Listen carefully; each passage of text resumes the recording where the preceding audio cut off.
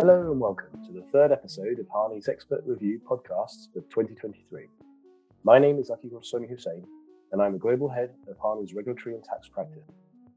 In this episode, we'll be taking a whistle-stop tour through current regulatory trends and innovations impacting the global virtual assets industry. In this regard, I'm delighted to be joined by not one, but two experts. Firstly, Brett Hillis, partner at Reed Smith in London. Hello, Brett. Hi, Aki. Good to be here. Good to have you. We're also joined by our own homegrown crypto expert, Marc Piano, at Harney's and based in the Cayman Islands. Hello, Marc. Hi, Aki. Thank you very much for inviting me on. Great to be here. So first, a couple of questions from me, and then I'll hand over to our experts. So firstly, Brett, we've heard about your experience, but what initiatives or cases have you been involved in as regards digital assets that you think would be of particular interest to our listeners? Thanks, Aki. So a few different things have been sort of keeping me busy in this space. I sort of advise on crypto and digital asset exchange traded products. So effectively, these are listed bonds which are backed by digital assets and give exposure to digital assets. And they're really interesting, I suppose, sort of coming together of TradFi and kind of blockchain and kind of digital assets technology. And so we see on those projects, whatever else is happening in the digital assets world, be it sort of the introduction of Ethereum staking, the Ethereum fork last year, changes to custody arrangements, all of these things sort of flow through, and we need to kind of advise clients on how to sort of maintain these programs, amend the programs to kind of take account of these things. That's a kind of ongoing project that I've been involved in for about sort of 5 years. I also am doing a lot in the crypto derivatives space. So we're seeing a lot of clients come through looking to put in place documentation, some of which sort of follows the kind of ISDA definitions. Very often, though, we're seeing clients who want to do something a little bit different to that, and we've been helping them. And then just more generally, like a whole range of regulatory analysis that we're doing for clients who are sort of looking to do financings, develop sort of structured products, and kind of other offerings that use sort of some form of digital assets or digital asset technology. From a legal perspective, they're really interesting projects because it's almost every facet of regulation. Your knowledge of that needs to be brought to bear in this area, because very often you find on a sort of particular product, you're asking yourself a question: is it a derivative? Is it a deposit? Is it electronic money? Is it a payment service? All of these things kind of can come up. So it's a really interesting area and really enjoy it. Thank you very much, Brett. Yeah, I think we definitely see a lot of interaction between crypto and crypto derivatives in our space as well. So over to you, Marc. Same question, if I may. What's been keeping you busy, and what do you think would be of particular interest to our listeners? If you asked me that question 6 months ago, I'd have probably given you a different answer. It's a very fast-moving space, particularly around the products and the services which are being offered. It's a very fast-moving regulatory landscape as well. We've got events going on in the US as at the time of going to publication, where we're seeing aggressive enforcement action being taken. Different views on that, but also more globally, we're seeing a framework of regulation around virtual asset service providers starting to be implemented, particularly in the Cayman Islands, where that first part was introduced in 2020. Second part is due to come into effect, and the British Virgin Islands, which had its law introduced in February and will take effect, and registrations need to be in by end of July. We've, of course, also got Cyprus and other EU jurisdictions with the introduction of MiCA, which I'm sure you, Aki, and Brett will have an interesting discussion around, although it doesn't really affect too much what we do here in Cayman and the BVI. Despite the regulatory needle threading which needs to be done, and careful structuring and risk assessments and horizon scanning as part of that, given how quickly that space is developing, the client needs are also changing as well. What was a relatively well-established structure is now becoming increasingly bespoke, depending on what the client requirements are. For example, if a client wants a permissioned DAO, and we'll talk about DAOs later on in this podcast, no doubt, then the structure and the activities of that structure in support of that permissioned DAO might be different to those set up to support dealer DeFi protocol, for example, decentralized finance. We're also seeing trends in market activity. So NFTs are starting to make a comeback after a very quiet few months following the collapse of Luna, impact on the NFT market and more the wider market. So we have to be constantly aware of developments, not just in the legal and regulatory space, but the movement of the sector as a whole, potential trends coming up. They tend to feed through with a bit of a lag in terms of client instructions.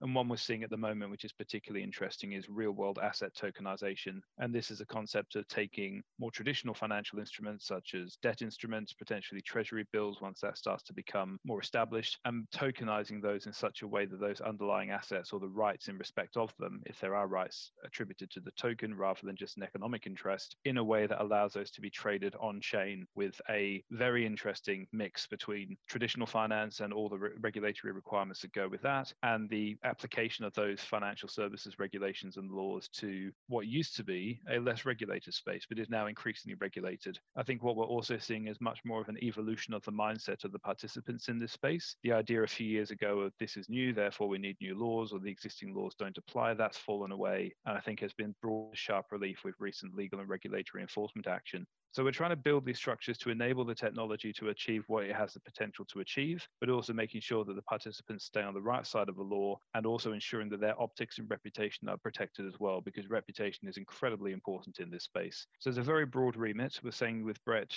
just before we started this call that the skill set required to work in this area is indeed very broad, and you need to have a strong grounding in the main areas of law and practice that feed into this area. Brett, how are you seeing things develop in the UK, and particularly the interaction with MiCA and the impending regulations around financial promotions for crypto, for example, as well as what the FCA is doing generally in this space? How have you seen the practice evolve? It's interesting. So I think there's a kind of global trend at the moment, probably outside the US. We can leave the US aside, and I think we should definitely come back to that. But you're seeing in the UK, the EU, Hong Kong, sort of Singapore, you're seeing sort of development of regulatory regimes around kind of service provision in this space, which are going beyond just kind of AML, but are more looking at more traditional, I suppose, financial services kind of regulatory regimes. And so in the UK is on that path. So Treasury consulted earlier this year on bringing digital assets within the scope of the regulated activities order, so they'd be treated as sort of specified investments. And the UK is also extending the scope of the sort of financial promotion regime in the UK. So that's the UK regime relating to the marketing of sort of securities and financial services and financial products. So that regime is being extended to cover digital assets. And that will interestingly apply to not just to kind of UK firms, but it'll apply to international overseas firms where they are promoting transactions in crypto assets to UK customers. I think we're expecting to sort of see is that people will need to look again at their sort of strategies for kind of reaching kind of customers in the UK, because that will need to change to kind of take account of this. And some of the requirements are quite specific. But I think the sort of bigger picture with the UK is that we're seeing the introduction of, I suppose, a predictable system of regulation around this area. It's not fully in place yet. The key point is these transactions, these assets, these products, this market's not going to be banned there, but it is going to be regulated. And I think we're going to see, I think, sort of similar result kind of elsewhere. Maybe to sort of bring it sort of back on the kind of the offshore sort of jurisdiction side. I mean, is that kind of trend something you're seeing, Mark, in the offshore jurisdictions? Is it a sort of a similar approach that's being taken, or are there some sort of nuances?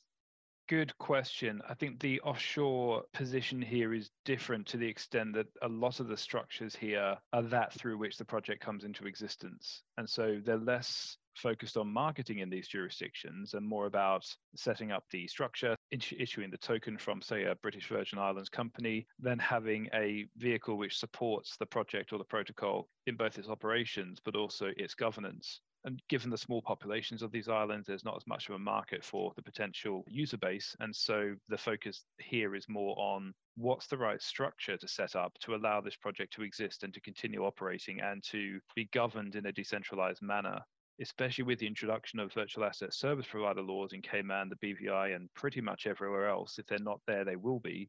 That creates a very interesting interplay with the structuring considerations, the token issuance, the operational day-to-day activities. And for projects which have been around for a while, they may need to either register, restructure, or redomicile. And that's just the reality of it now. We had a period of time in which the regulators were still getting to grips with what this asset class was and how it worked. Then when the virtual asset service provider guidance came down from the Financial Action Task Force, or the recommendation, sorry, there was then an impetus to implement that into local law. But even then, we need to make sure that the implementation is appropriate for the jurisdiction, as long as the key FATF requirements are enshrined. We're seeing in some jurisdictions they're going a step further than the FATF. So in Cayman, for example, they're capturing public issuances as requiring registration under the VASP regime. In the BVI, the view is that public issuances are not covered, but that does not necessarily mean you can do so without any regard to the other laws. Every company, almost everywhere in the world, has an obligation to prevent money laundering, for example, or to ensure that they're not in breach of sanctions regimes.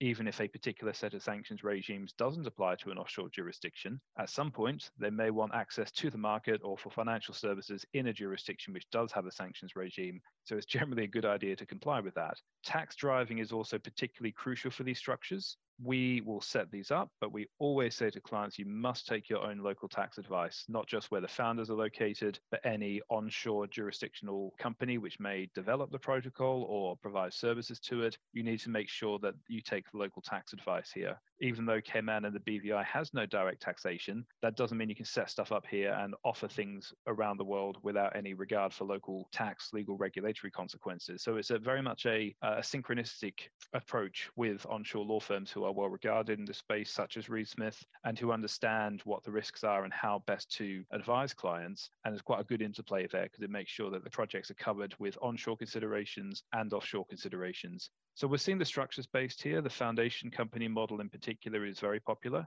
in part because it doesn't require members. And in the absence of members, you have something called a supervisor. They exercise the voting rights. It does create some friction around expectations of clients, particularly if there are no members to whom limited liability can be extended. But it does allow a vehicle, a corporate structure with its own legal personality, to interact with the world, sign contracts, hold assets, and so on, but have as its objects those of supporting the DAO, the DeFi protocol, the project, whatever. And you can build in certain provisions into that foundation's constitutional documents to require it to act on the instructions of the DAO. So it removes an element of discretion. And then depending on the activities of the foundation or other entities in that corporate structure, you then need to see how the VASP, virtual asset service provider laws, apply if they do. Securities laws and so on. Even though it might be a memberless structure and it may be offshore, it will still be subject to VASP laws, securities laws, and so on. What we're seeing is similar to funds in many respects. You have some tax neutral activity taking place offshore, then the tax consequences are borne by the people participating. You may find that projects have foundation or offshore structures which they're not connected with, but nonetheless they are indirectly connected with through owning a company that provides services to that offshore structure. There are still tax consequences, still regulatory obligations. Issuing a token from the BVI does not obviate the need to comply with local financial promotions and securities laws in the jurisdictions you're offering it in. We then see that scope expand. More and more activities are either run through the offshore structure or they set up more onshore vehicles to, for example, hold and exploit IP or to develop new products and services. And then another project spins out of that, and we're asked to structure that separately. So it's very dynamic. We're having to constantly be aware of regulatory developments globally and make sure that we align our clients' expectations that just because you've got an offshore structure, which has many benefits in and of itself, one of those benefits is not, A, you're fully exempt from any laws on shore, and B, it's not going to give you a shield for all liabilities past, present, and future. And that's particularly important for DAOs. So what I was going to ask, Brett, from your perspective, how do you see the landscape evolving? And we touched on this briefly in your previous response. Do you see jurisdictions as ambivalent towards crypto,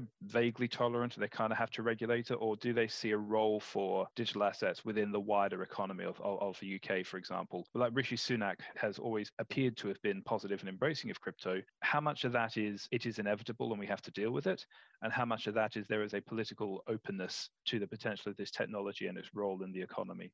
So I think with the UK, it's really interesting because I think the position has developed over time. So I did quite a bit of work helping companies register under the UK AML registration regime, which was introduced sort of 2 or 3 years ago. And at the time, there was a sense that the kind of FCA was almost kind of anti-crypto. And certainly what I had kind of heard, and certainly the mood music and the feeling around the market was that that was the case. Since then, I think the UK government and the UK regulators really kind of changed. So I attended last year the FCA's crypto sprint, which was a kind of 2-day event, looking at the future regulation of these markets around custody, decentralized finance, and around disclosure. And the FCA and Treasury made all the right noises. What I think I'm kind of pleased with is the way now that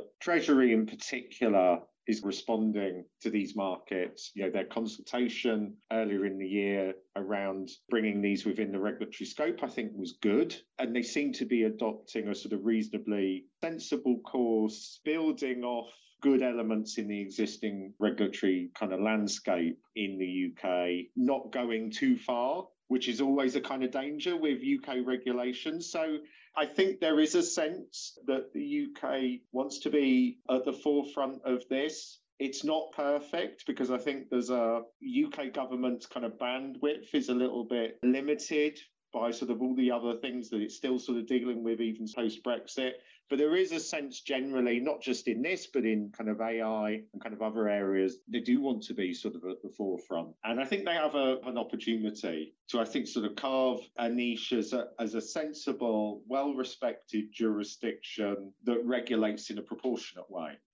Some people in the sector think it doesn't move quickly enough, but I don't think they are cognizant of just what goes into the process of understanding a space, creating a regulatory position, really testing that in terms of making sure that's aligned with a policy position, and then consultation and then publication. Clients want certainty. They'd rather have certainty of regulation if they are going to be regulated. I think the days of people jumping around jurisdictions to arbitrage on the lack of appropriate regulation are either time limited or over. And if nothing else, if the market as a whole is moving in this space, then it's actually going to be a positive, and a reputational optics are better if you're regulated in an appropriate jurisdiction, rather than trying to cling on to the argument of, oh, we're decentralized, therefore we shouldn't be regulated. I mean, I don't know about you. I still have projects which claim they're decentralized. I think that is a term of art. There is a benefit to substantial and defensible decentralization, but it's still more of a marketing term rather than a practical structure and operations. With thanks to our experts Brett and Marc for an introduction into the complex web of issues that must clearly be at the forefront of anyone seriously exploring this industry. We hope that you found today's podcast helpful. Brett and Marc will return for a second part of this podcast on digital assets, examining the role of decentralization, the relatively restrictive position that the US has adopted on crypto, and understanding whether MiCA, the EU's markets in crypto assets regulations, really is all it's cracked up to be.